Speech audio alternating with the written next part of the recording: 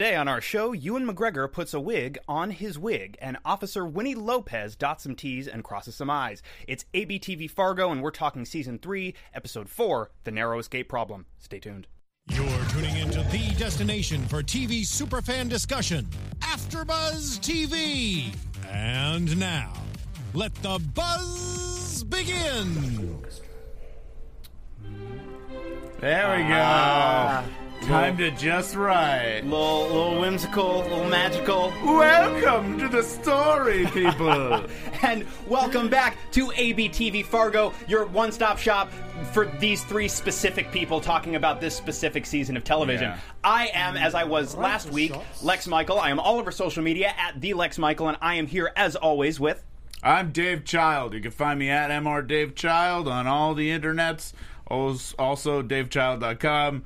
My name is Dave Child. Who are you? Wow. My name is Tara Erickson. You guys can find me on YouTube. Search me there. Also, you can find me on Twitter at the Tara Erickson, and you can Google and stuff too. Whatever you want to do. Google us. Stay true to your core. Find us. As always, hello to everybody in the live chat who is joining us live. You can follow along in the hashtag using hashtag ABTVFargo. And of course, go on to iTunes. You can like, subscribe, rate us 5 stars. That one's super important, not just because I literally need those 5-star reviews to continue to breathe, but because it lets our producers know how we're doing, how you like it, incentivizes them to not turn all the lights off in the middle of a show one day. Yes. Yeah.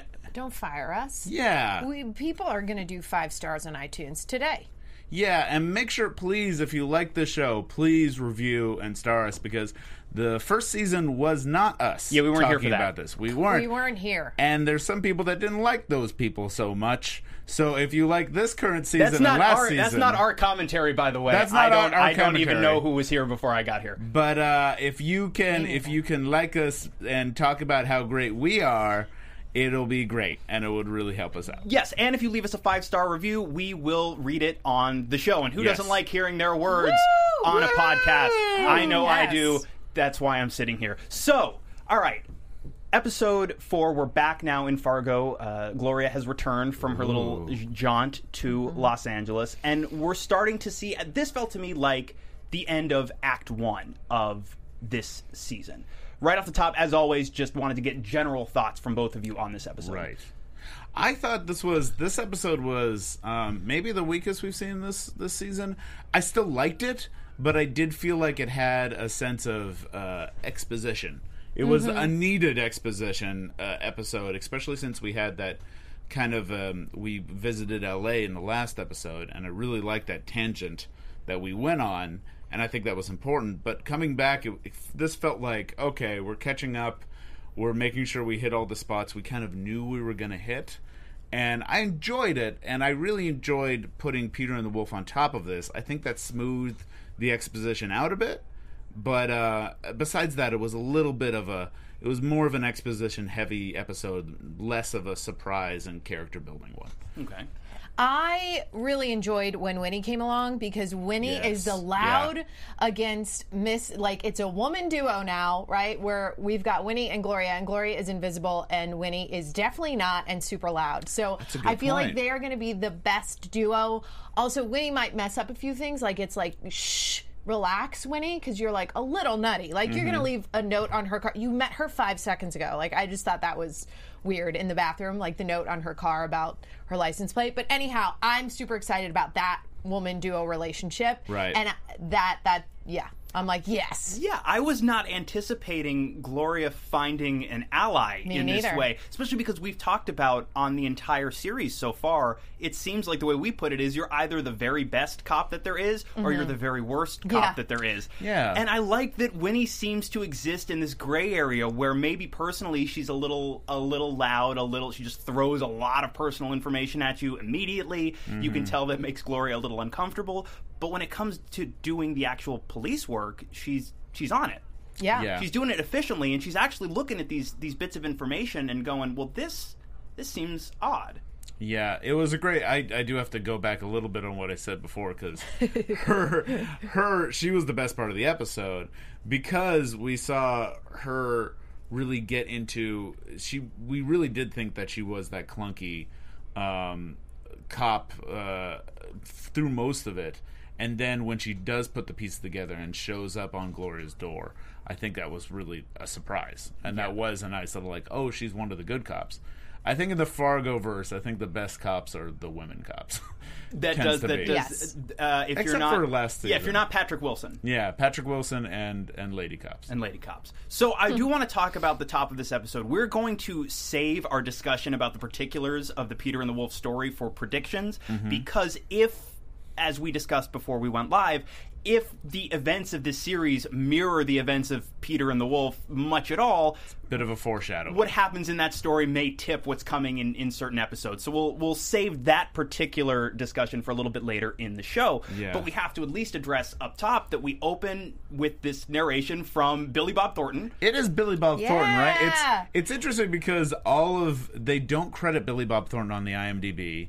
He's uncredited for it, but everyone's recognizing him, and all of the reviews for the show are like, if I'm not mistaken, it is Billy Bob Thornton, but everyone's like, we're pretty sure. I'm pretty It is positive pretty that positive, that's Billy Bob, who Yeah. of course was Lauren Malvo in season 1, and of Yeah. course having the disembodied voice of your Lucifer-esque villain from season 1 telling this play over your current season characters, that already it puts the hairs on end a little bit. Yeah. Right. I agree. And then so we are telling the story of this episode through the prism of Peter and the Wolf. And what I thought was super interesting about this, before we even get to the particulars of that story, is it goes back to Noah Hawley talking about this season wanting to really blow up this idea of a story and different perspectives on stories. And I love that in a season where we're dealing with that idea very heavily, we now, 4 episodes in, are treating it even more like a play of sorts. We're treating this quote-unquote true story, but with heavier emphasis on story than true now, as a little bit of a whimsical play. Yeah. Yeah, and I thought it was good. I think it's a good way of also separating each episode, because I think it's a good way of separating each episode, since we're getting comments. I think that's the booth that we hear in the headphones. Oh, are we getting a little? I think we're hitting a bit sounds? of interference in the headphones, and I think it might be the booth. So, anyways, what were we talking about? We were talking about, yes, it's a good way of separating each episode, because when we have a story that is like arcing in each episode, building and building and building, it's good to get a feeling of just the TV episode that stands on its own. And I think that that's what the Peter and the Wolf really does in this one. It just makes it introduces a new thing, much like in the last one, the going to LA, but also the whole book and going into the book was great. Yeah, I just liked how it gave everyone a pretty clear label. Just like right to the bat, you're like, oh yeah, that all of that makes sense. And even without knowing the Peter and the Wolf story, right? Just the labels that everybody got, the fact that okay, so Emmett is the bird will be depicted by the flute, Ray is the duck will be depicted by the oboe, and of course, if Emmett is the bird, of course that makes Ray the duck. Just pure surface level. Yeah. The clarinet is the cat, and that's Nicky. The grandfather is Cy, and that's the bassoon. The blast of the shotguns, which is the kettle drums, is Yuri. The French horns is the wolf, and that's Varga. And of course, Peter, depicted by the strings, is Gloria. Yeah. And we'll get into the specifics of that once again in predictions. Because again, when you know how all of these characters in the Peter and the Wolf story interrelate with each other, you start to go, I feel like they're telling us what's going to happen in this season. And we could be wrong, but it's something that we want to say for predictions in case you don't want to know that. You can turn off us at that point. Also, in that really quick with VM Varga, when he's like barfing, when he's like chowing down his breakfast meal, and then he goes to barf it up, and he lays the piece of paper on the ground. That's like a little callback to Barton Fink. Because there's the same character, and I'd never seen that. Well, I'm sure it's happened before in other movies, but I hadn't seen it before where someone actually lies, like they go to barf up meals and they bring like something with them to lay on the ground, where I'm like, you're barfing up a meal 3 times a day. Like, why do you care about? Anyhow, I thought it was a nice like little wink to it. Right, and it becomes like a ritual where they're like setting it down. It's like a thing where like he's not going to be able to barf unless he sets that down. Yeah. It's funny, I had forgotten about the connection to Barton Fink there. That what that reminded me of immediately was, again, like a couple of things this season have was Breaking Bad. Right. Because you see both Gus and then later Walt do that exact same thing. And that's the first time I remember, because I guess it slipped out of my brain as part of Barton Fink, really seeing that very delicate laying out of the towel, the preparing to purge, as it were. I do have to give a shout out to Lindy May in our chat, who said Gus puked the same way from Breaking Bad before you mentioned that. So we're not stealing from you. He's not even seeing the chat. So good job. We are simpatico. You and I. So as always, Ray and Nikki are in the middle of a scheme. Right. And it's a new scheme. This scheme involves a little bit of Parent Trap action, as it were. And Ray shaves off his mustache and puts on a wig to impersonate his brother. Yeah. I like this because one of the things that I find funny about this show is how unconvincing Emmett's hair is. I feel like it's not the best wig that they have. You mean on the meta level, right? The wig that the actor Ewan McGregor is wearing. Yeah, the wig the actor uses. And I think that's maybe them leaning towards maybe they're like hair plugs. Maybe it's meant to be like too perfect or something. It's just not a very convincing wig to me. So when Ray puts on a wig that looks very fake, to me it does kind of look the same. It kind of has the same feeling to it. So I thought maybe that was kind of a nod. They know how bad that wig looks, and they kind of are playing with it. Right, and I love that even when he's in disguise, it's actually not, if you're not looking too closely, it's not the worst disguise. Yeah, because it looks like he's just gained some weight. Right, he does look definitely a little blow. If you saw Emmett yesterday, you might be concerned for his health at this point. Yeah. Yeah, and I did. There's a really good, on FX.com, you can watch a featurette about them getting into the costumes for both Emmett and Ray. And Ray has a broader nose and kind of more of a chin. Yep. Has a double chin kind of going on that they put on Ewan McGregor. So he is like a little fatter and has a different type of nose. So there is a difference between them. And it was also fun to just see Ewan McGregor play Ewan McGregor in another role. Right. You've got the actor playing a character who is acting the role of another character that same actor also plays. Right. Exactly. And there's still some differences. I also thought during his conversation with that bank manager that Emmett's character would not have been as nice to the woman who was entering the bank, who's being yelled at a lot. And he's like, no. Where it's like, Emmett would not have said no. He would have just been like, yeah, go away from me. Let me have my space. Like, he would have, but he still let a little bit of Rayism sneak in there, which I enjoyed. Yeah. And I just like the bank manager being like, oh, she's more of a looker than a thinker. Right.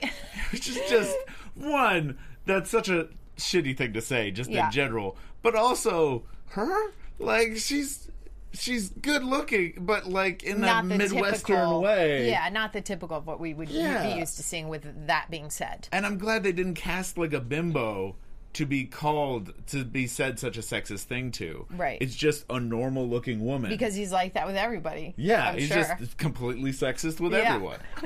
There were a couple of exchanges that left a similar taste in my mouth tonight. Yeah. Like Ray talking to his boss as well. There were a couple of lines where I was like, yeesh. Mm-hmm. Especially because Ray's boss, and we'll get to that a little bit in greater depth in a few minutes, but like the fact that Ray's boss was ostensibly trying to hold the moral high ground and was still... like the term, I don't know about you guys, the term poontang always makes me cringe, like involuntarily every single time that I hear it. It doesn't bother me so much because I like the movie Pootie Tang. So it just reminds me of Pootie Tang, and then I'm okay. It's that extra syllable that really like lightens that load for me. Yeah. It's a the little Y in there. Yeah. Yeah. So, yikes. So this scheme of beautiful snort. I was just gonna whistle past it. It's gonna be an Easter egg for people. It'll keep happening. So Ray and Nikki's scheme involves using the safety deposit box information that she got from Emmett's house and getting what they believe to be the stamp out of that safety deposit box. Mm-hmm. And I do like that. You know, Nikki puts this idea in his head that the most powerful man in the room is the richest man in the room. Yes. That's what I had written down. Yeah. And you see this moment where it's like, well, I'm not going to get what I want. He's saying the key's like trying to follow protocol. We got to make a new key because we don't want to drill into the box. And then watching Ray in character basically doubled down on this bluff by saying, "No, okay, well then we'll just close out all my accounts and I'm going to take it over to Chase." And I like when he says Chase. Chase was such a shot to the heart for him. The bank manager's face laughs. Like he said something really unkind about his mother almost, but like was wounded by it. Yeah. Did we see if that was like a local Fargo bank or a local bank to that city? I'm pretty sure it was. I believe it would have been. Yeah. I don't remember specifically the name of the bank. Talking about Chase feels like it is like, I'm going to take it to the corporate. One of the big chain Yeah. banks. I'm going to take it to the Walmart of banks. Rather than this mom and pop bank that you got going on. At that moment, I was real glad that I didn't bank with Chase, because I was like, well, Yeah. I don't want to be Right. with that crowd. Yeah, like if you Don't bank be. with Chase, did last night's Fargo make Right? you insecure? Really Like, hurt did you? it- Yeah, gotta that's what I would have felt. Although that whatever bank that was, we probably don't know what bank that is because they come off very insecure. I mean, I have a very similar looking brother myself, who's just 3 years older than me. So now I know if he shaves off his beard, he could just go in and puts his Dave take- hair on. Yeah, well, we have very similar hair too. He doesn't have to do much. He really just has to shave the beard, and then we're pretty much the same person. Hey. And that's the thing. The gambit here really does depend on this very Minnesota nice concept of, oh well, I recognize you and it's okay, I trust you, and like I don't want there to be any hard feelings, and like no, you don't have to do that. Let's just get it all worked out. All he had to do at any point, I'm sure it's protocol, even if you recognize the person, to get an ID or a card of some kind, and they're just that trusting. Right. Yeah. Because the second he hands over an ID, I mean, he would have had to try and bluff his way out of that situation, like he eventually did. Right. Yeah. But also he's so rich, and he's probably one of the biggest clients that they have, is they want to be like, we know this person. We're set. And that kind of hubris is kind of their takedown. And ultimately, as we see, that bluff pays off. They drill through the lock, and Ray gets access to this deposit box. Yeah. Which does not have a stamp in it. Does not. It No has stamp. a big bag of dog ashes. Big bag of- Cremains. Cremains, I cremains. believe, is the appropriate nomenclature, which is a reference to Big Lebowski. Yes! I believe they say that almost exact line. I forgot. In Big Lebowski. The line, if I'm not mistaken, I believe Walter says to the dude, I think the dude refers to somebody as a Chinaman, and Walter says, and it like digresses, like hard digression in the middle of one of his rants, and he says, and by the way, dude, Chinaman is not the preferred nomenclature. Asian American, please. Yeah. And I think maybe I couldn't remember if cremains was actually said in that too, because they are dealing with cremains. And ashes do play a fairly prominent role in one of the later scenes in that movie. Right. Yeah. And I like that the bag, it's a very nice Green velvet looks green like. velvet Yeah. bag, says Laverne on it. Laverne. Oh, Laverne. such a lovely name for anyone. And how did he not know what that was? As soon as you open it and it's a big bag of dust, he's just I like, kind of thought maybe he hit it. I know, right? Like you're like just that taste looks it. like ashes right off the bat. Like it's definitely not cocaine, No, right? And I guess- you're a parole officer. Come on now. maybe it's heroin because that's a little brown. God, I mean, come on. But that seems like a stretch. Yeah, I agree. Just smell it. I mean, it doesn't He did smell he good. tasted it. And then he just dumped it out in the trash. And he's rifling through it. And then I'm like, hey, maybe he did hide a stamp in the ashes. There Right. was just something so sad about this It because was. it's because Poor it's, guy. A, Ray is that dumb, and B, Ray is also that desperate to get one over on his brother that he will actually dig through this bag, even if you don't recognize that you're digging through cremains. But after the third or fourth second of your hand being at the bottom of the bag, sifting through it, Right. you got to assume there's nothing else in there, right? Right. I would think. Oh, Yeah. he's desperate. But he also decided, I'm still going to take this bag. He I'm took gonna the take bag. so he could Yeah. put the money into Took it. the bag, and then yes, $10,000, which he's slightly chastised by Nikki for not taking more.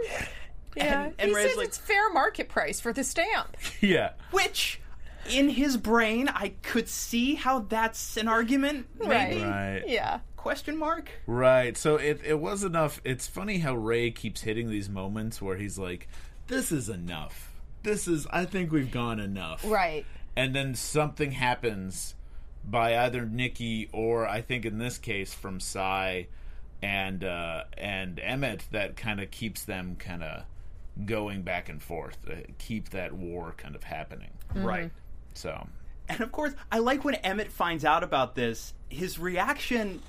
I love Emmett's reactions because he seems more than angry, more even than hurt. He just seems so flummoxed by everything his brother does. Yeah. Like, his reaction to this doesn't seem like it necessarily escalated too far beyond what it was not last week, but the week before last, when he found the tampon in his drawer. Right. Yeah. But this even seems like even more of a bridge too far for him. He literally says, what is it, like the used feminine products in a man's desk drawer, that's one thing, but like, you know, this is like, you think you know a guy. I think it's funny that that's where the line is for Emmett. Right. Yeah. I also, since you brought it up, I am curious to see, and we've talked a little bit about what was her name, the new cop, Winnie. Winnie. Is menstruation a new theme of this? I know. This You show? just put her in there. Our second in 3 episodes where there was a heavy focus on menstruation in at least one scene. Yes. Yeah, I'm curious about why that is. If that's going to be kind of a nod towards, I don't know, just being a woman in general is what's being talked about, or Strong women get their periods, Mr. Dave Child. That's what I know this.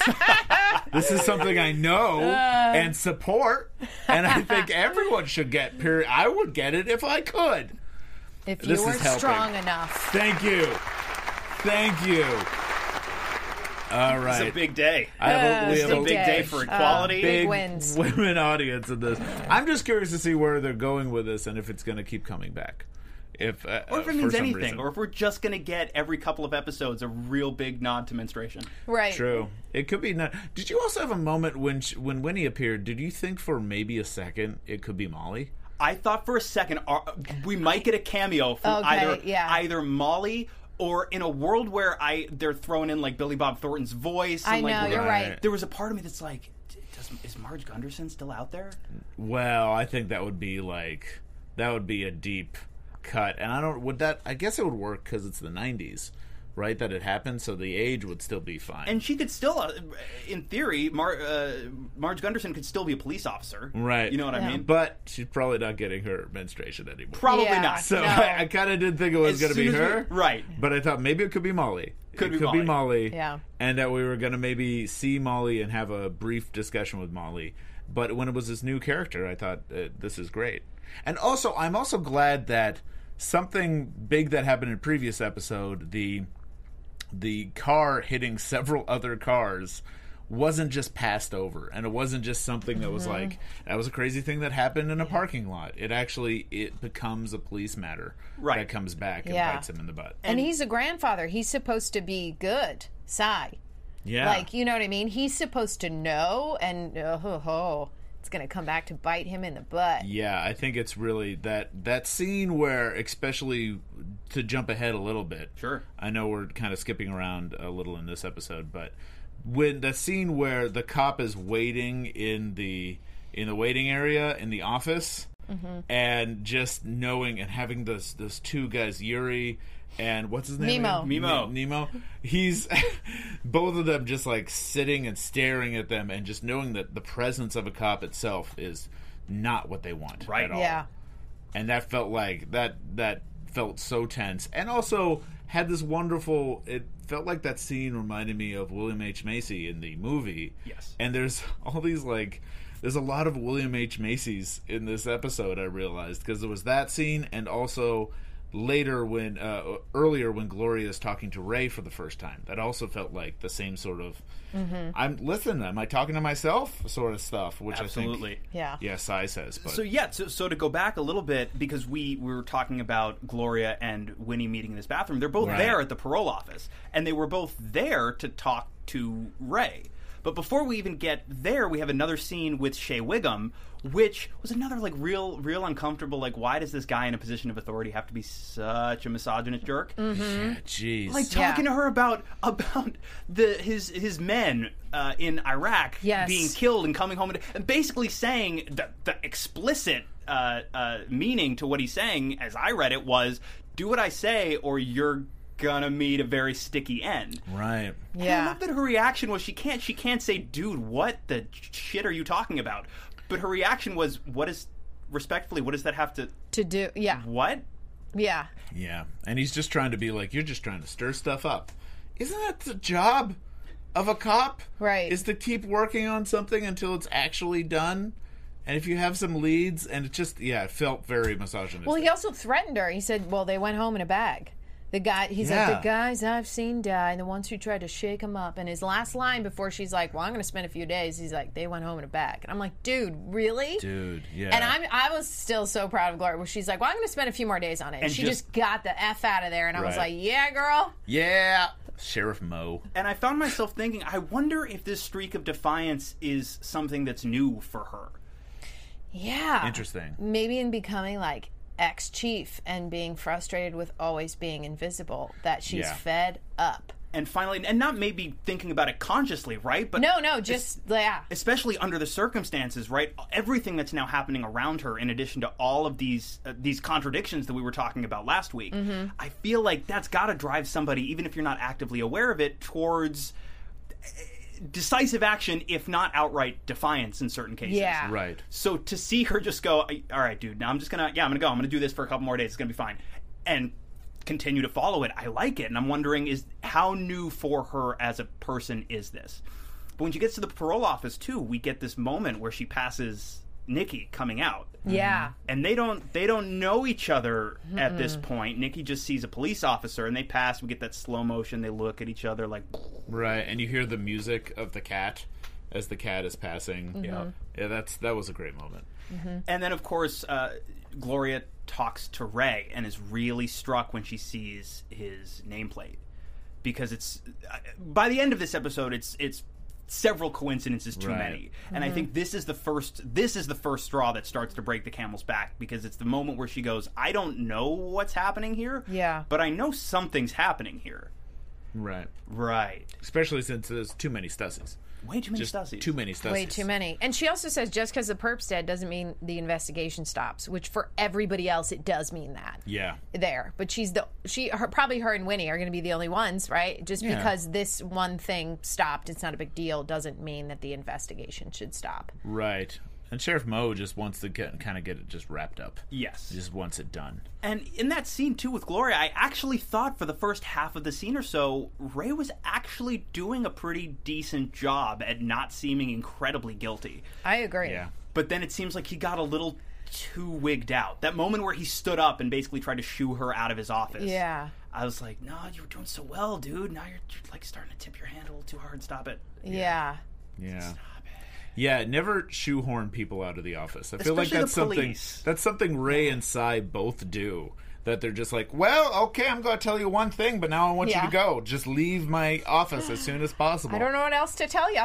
If you ever do anything wrong, listeners, just talk to the cops for as long as possible. Never get up. Just don't never leave. Look them straight in the eye. And just, right at the end, then just going for a little kiss. Just a little kiss and a hug. You're welcome. You're welcome, audience.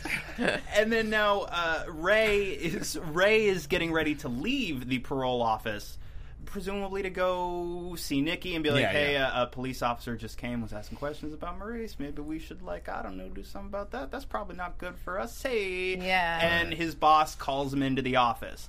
And of course, as we have discussed all season long thus far, Ray does not cover his tracks particularly well. Yeah. And if dating a parolee is a clear violation of your contract, written or otherwise, maybe not the best to be flaunting it in public settings where photos can be taken and then sent to your employers. Yeah, and this was something that Cy, I think, specifically threatened when they were in the diner.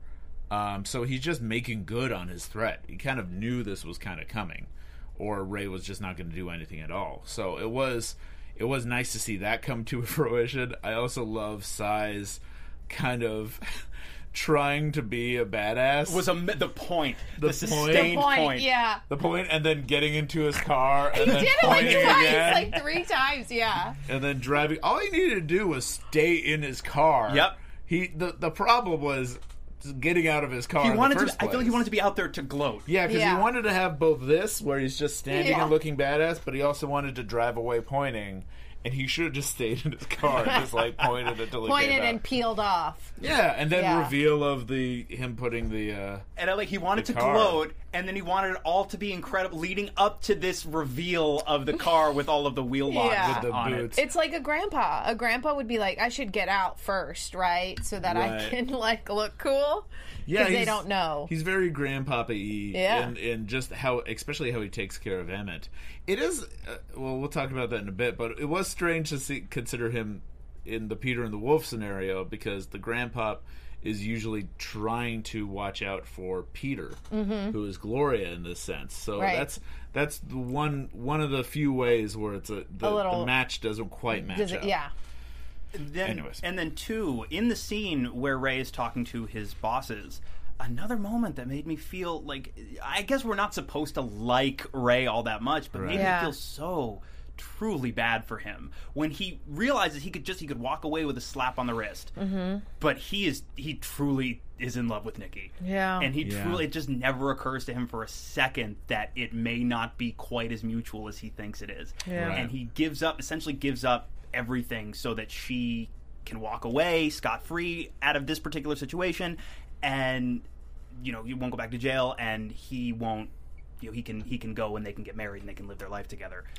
We should also talk about how the sexism and the misogyny that's in that scene too. Yes, well, that's where we get that poontang line. Fry some bacon on that. Yeah, so it's just like it feels like there is a point to this. There is a point to like all of the misogyny and the way that the female police officers are able to be invisible and thus more powerful. Yeah. But it also, like, she's definitely hoodwinking and bamboozling. Now, at this point, I'm like, oh, Nikki is definitely doing both those things. They warned him and said it out loud. And I'm like, yeah, she's definitely. Yeah, Drew Novak in the chat asked, is Nikki in love with him, though?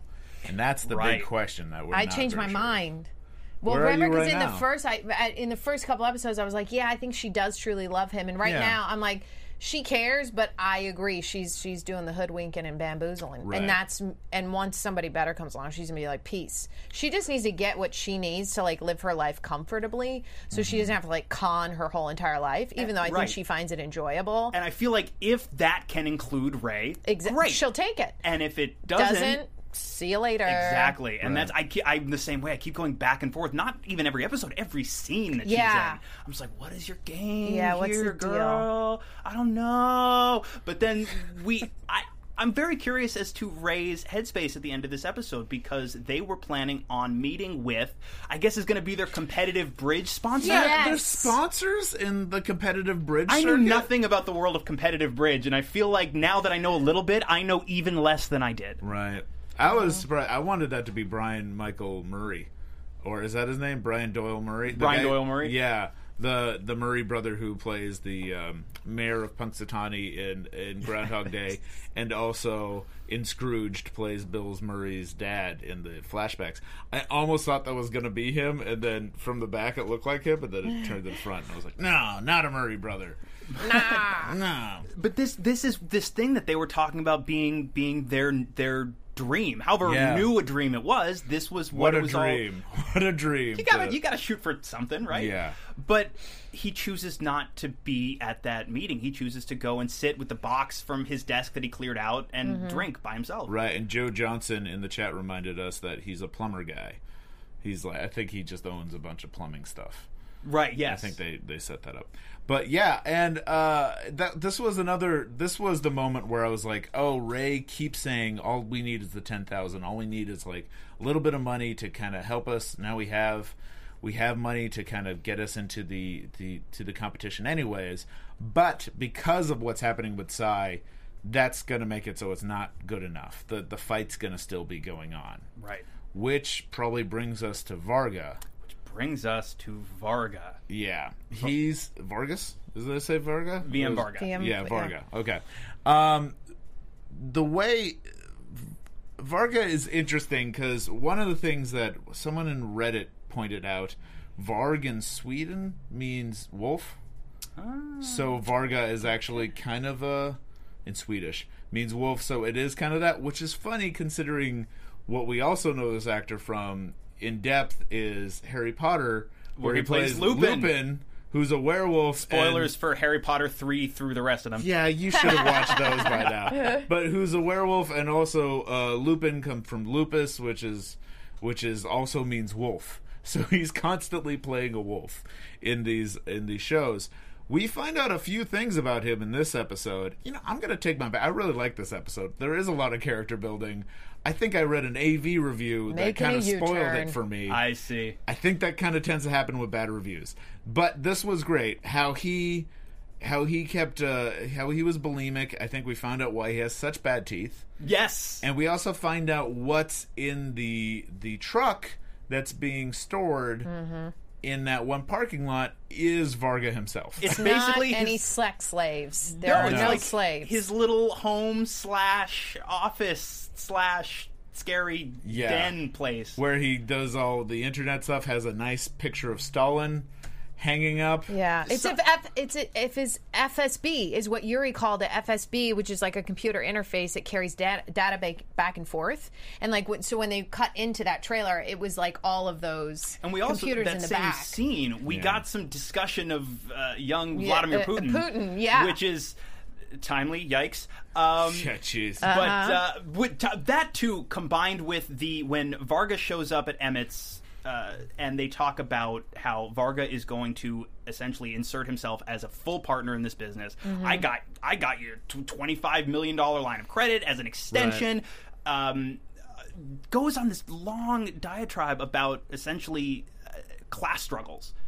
And that coming in the same episode, and that we're living in an age of refugees, and all of the same episode as we get this little Putin conversation. I was like, and it's like being on Twitter. Yeah. And what's also important about that Putin conversation with Yuri was Yuri was talking about how there is untruth. The truth is what he says it is.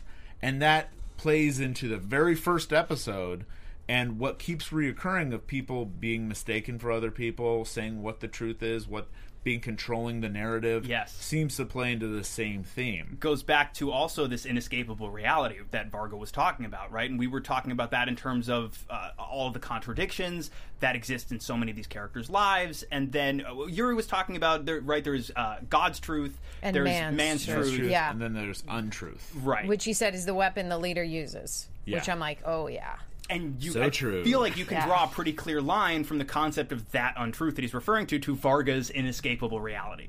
Mm-hmm. Yeah. So, all right, I don't know if you guys had this moment watching the episode, but I had a moment where I wanted to give me and the rest of us a little pat on the back for calling this. Varga's got such a strong grip on Emmett because of technology, and it became not implicit but explicit in this episode. Varga was literally tapping his phones and hacking into his emails. Very true. And we talked about last episode. We've been talking about it, I think, a couple of weeks now. Gloria's lack of a relationship with technology, I think, is going to become quite useful to her in the future. Yeah. Yeah, but he also talked about in Varga's discussion with Emmett about how the point, what he's trying to get is to become so rich he's invisible, which is interesting to bring up, that's also Varga's superpower, is that he is invisible and is not seen, and he's all about control, which is, I think, where the bulimia comes in too, because he wants to be able to control himself and what he takes in and what he purges. That's kind of wanting to feel that sense of control. And he also lives in a truck.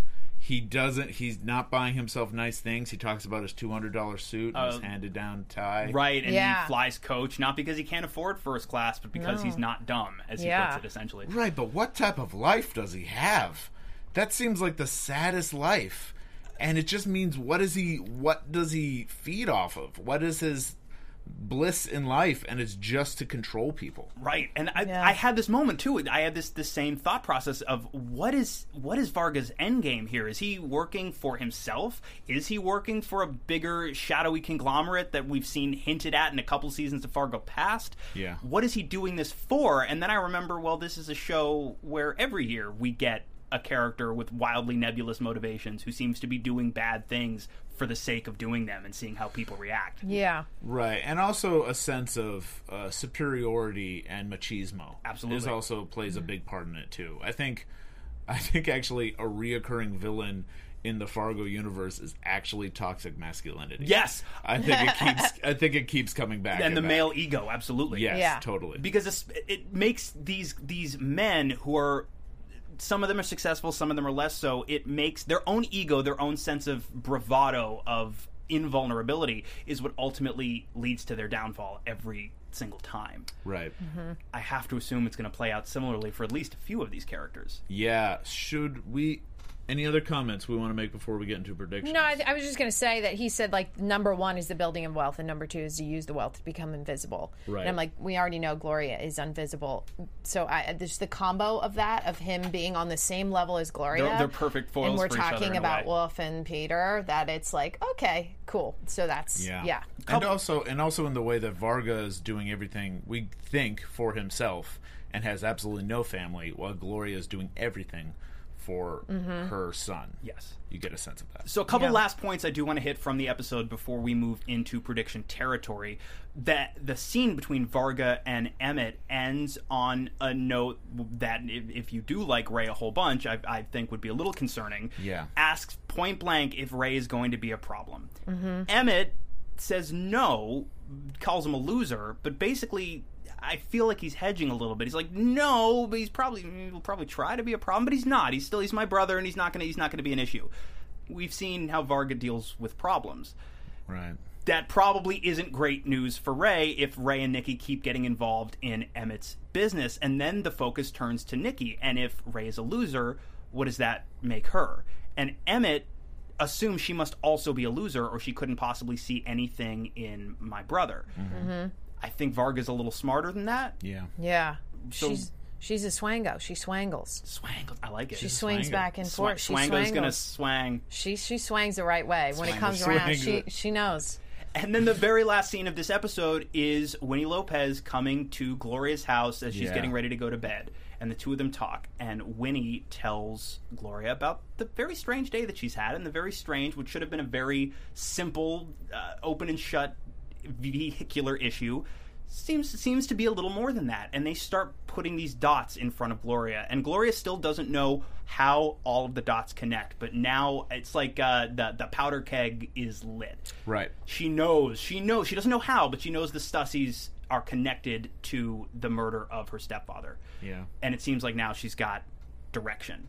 Yeah, and also she's got a partner in this now, which I think in the Fargo universe especially always helps propel the actual solving of the crime once people start to team up together. Yes. Yeah. So. And the very last thing I want to talk about before we move into predictions is the title of this episode, which we didn't talk about yet. Right, we almost forgot. So this episode is called The Narrow Escape Problem. And is there a bridge term for this? so there might be.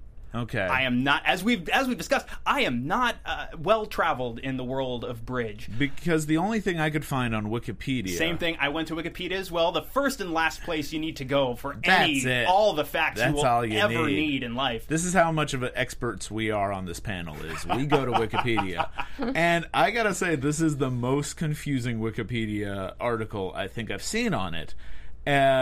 It's because it's a lot of science talk. This was a Wikipedia article written by scientists, not for non-scientists. The narrow escape problem is a ubiquitous problem in biology, biophysics, and cellular biology.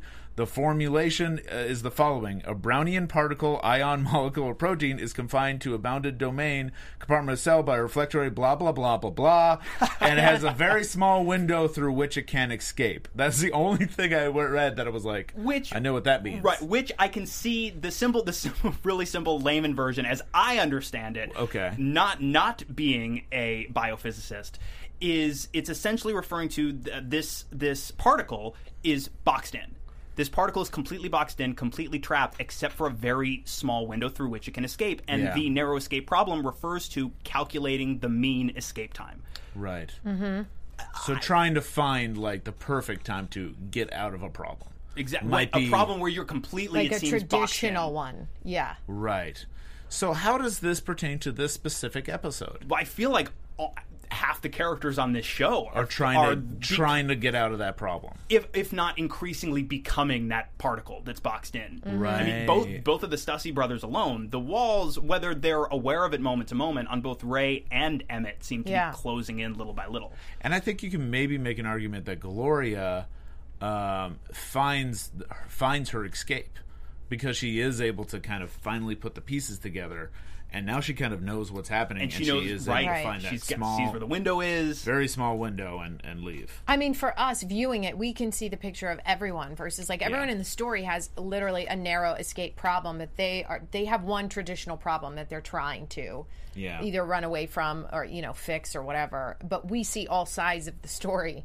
But if you just look from each character's perspective, it's I think each one has a problem that we are already seeing it, but for them, it hasn't come to fruition yet. But it seems like it's about to. It's about to. It's going to blow up. Right? That powder keg is going to go kaboom. Yeah. How's that going to happen? I have some thoughts. I bet you guys do too. Let's move into predictions. Predictions.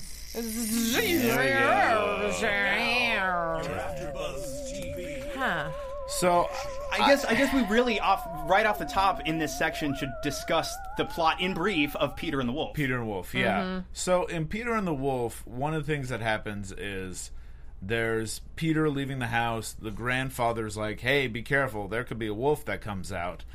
Peter lets out a duck, and there's also a bird that flies around. The duck is in the pond. The bird's flying around. What ends up happening? There's also a cat.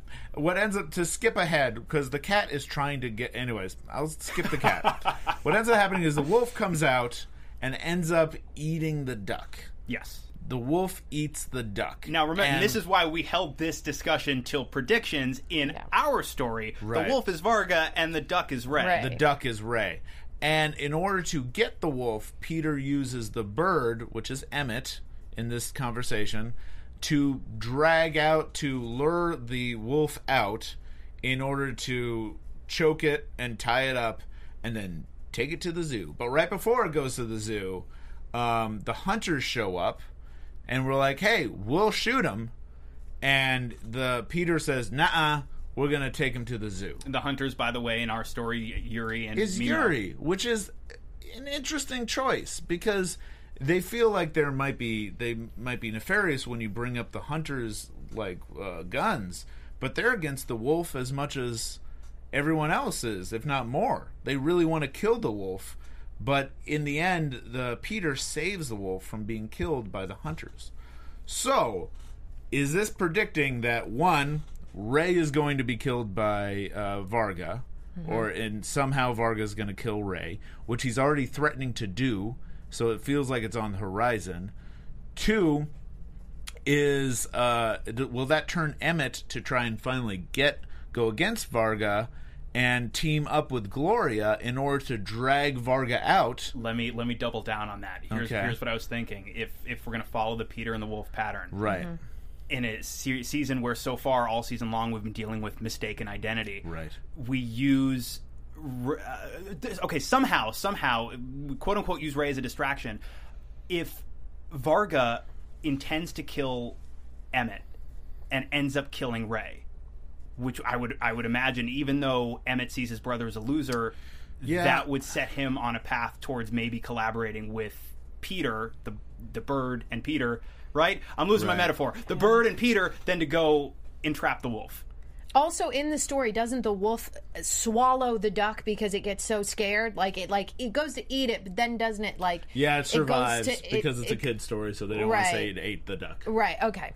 So the duck is still alive, but just swallowed by the wolf. Right, and it's in its belly. It's in its belly. Okay. So, the duck gets eaten. Worth noting, though, that in the Peter and the Wolf story, the cat, who's Nikki, gets away. Gets away, and is also... She swangles, like I said, y'all. Yeah, coast to coast, swanging. Also, the cat, in the beginning, is trying to go after the bird and the duck. But then when the wolf comes, then she hits the trail.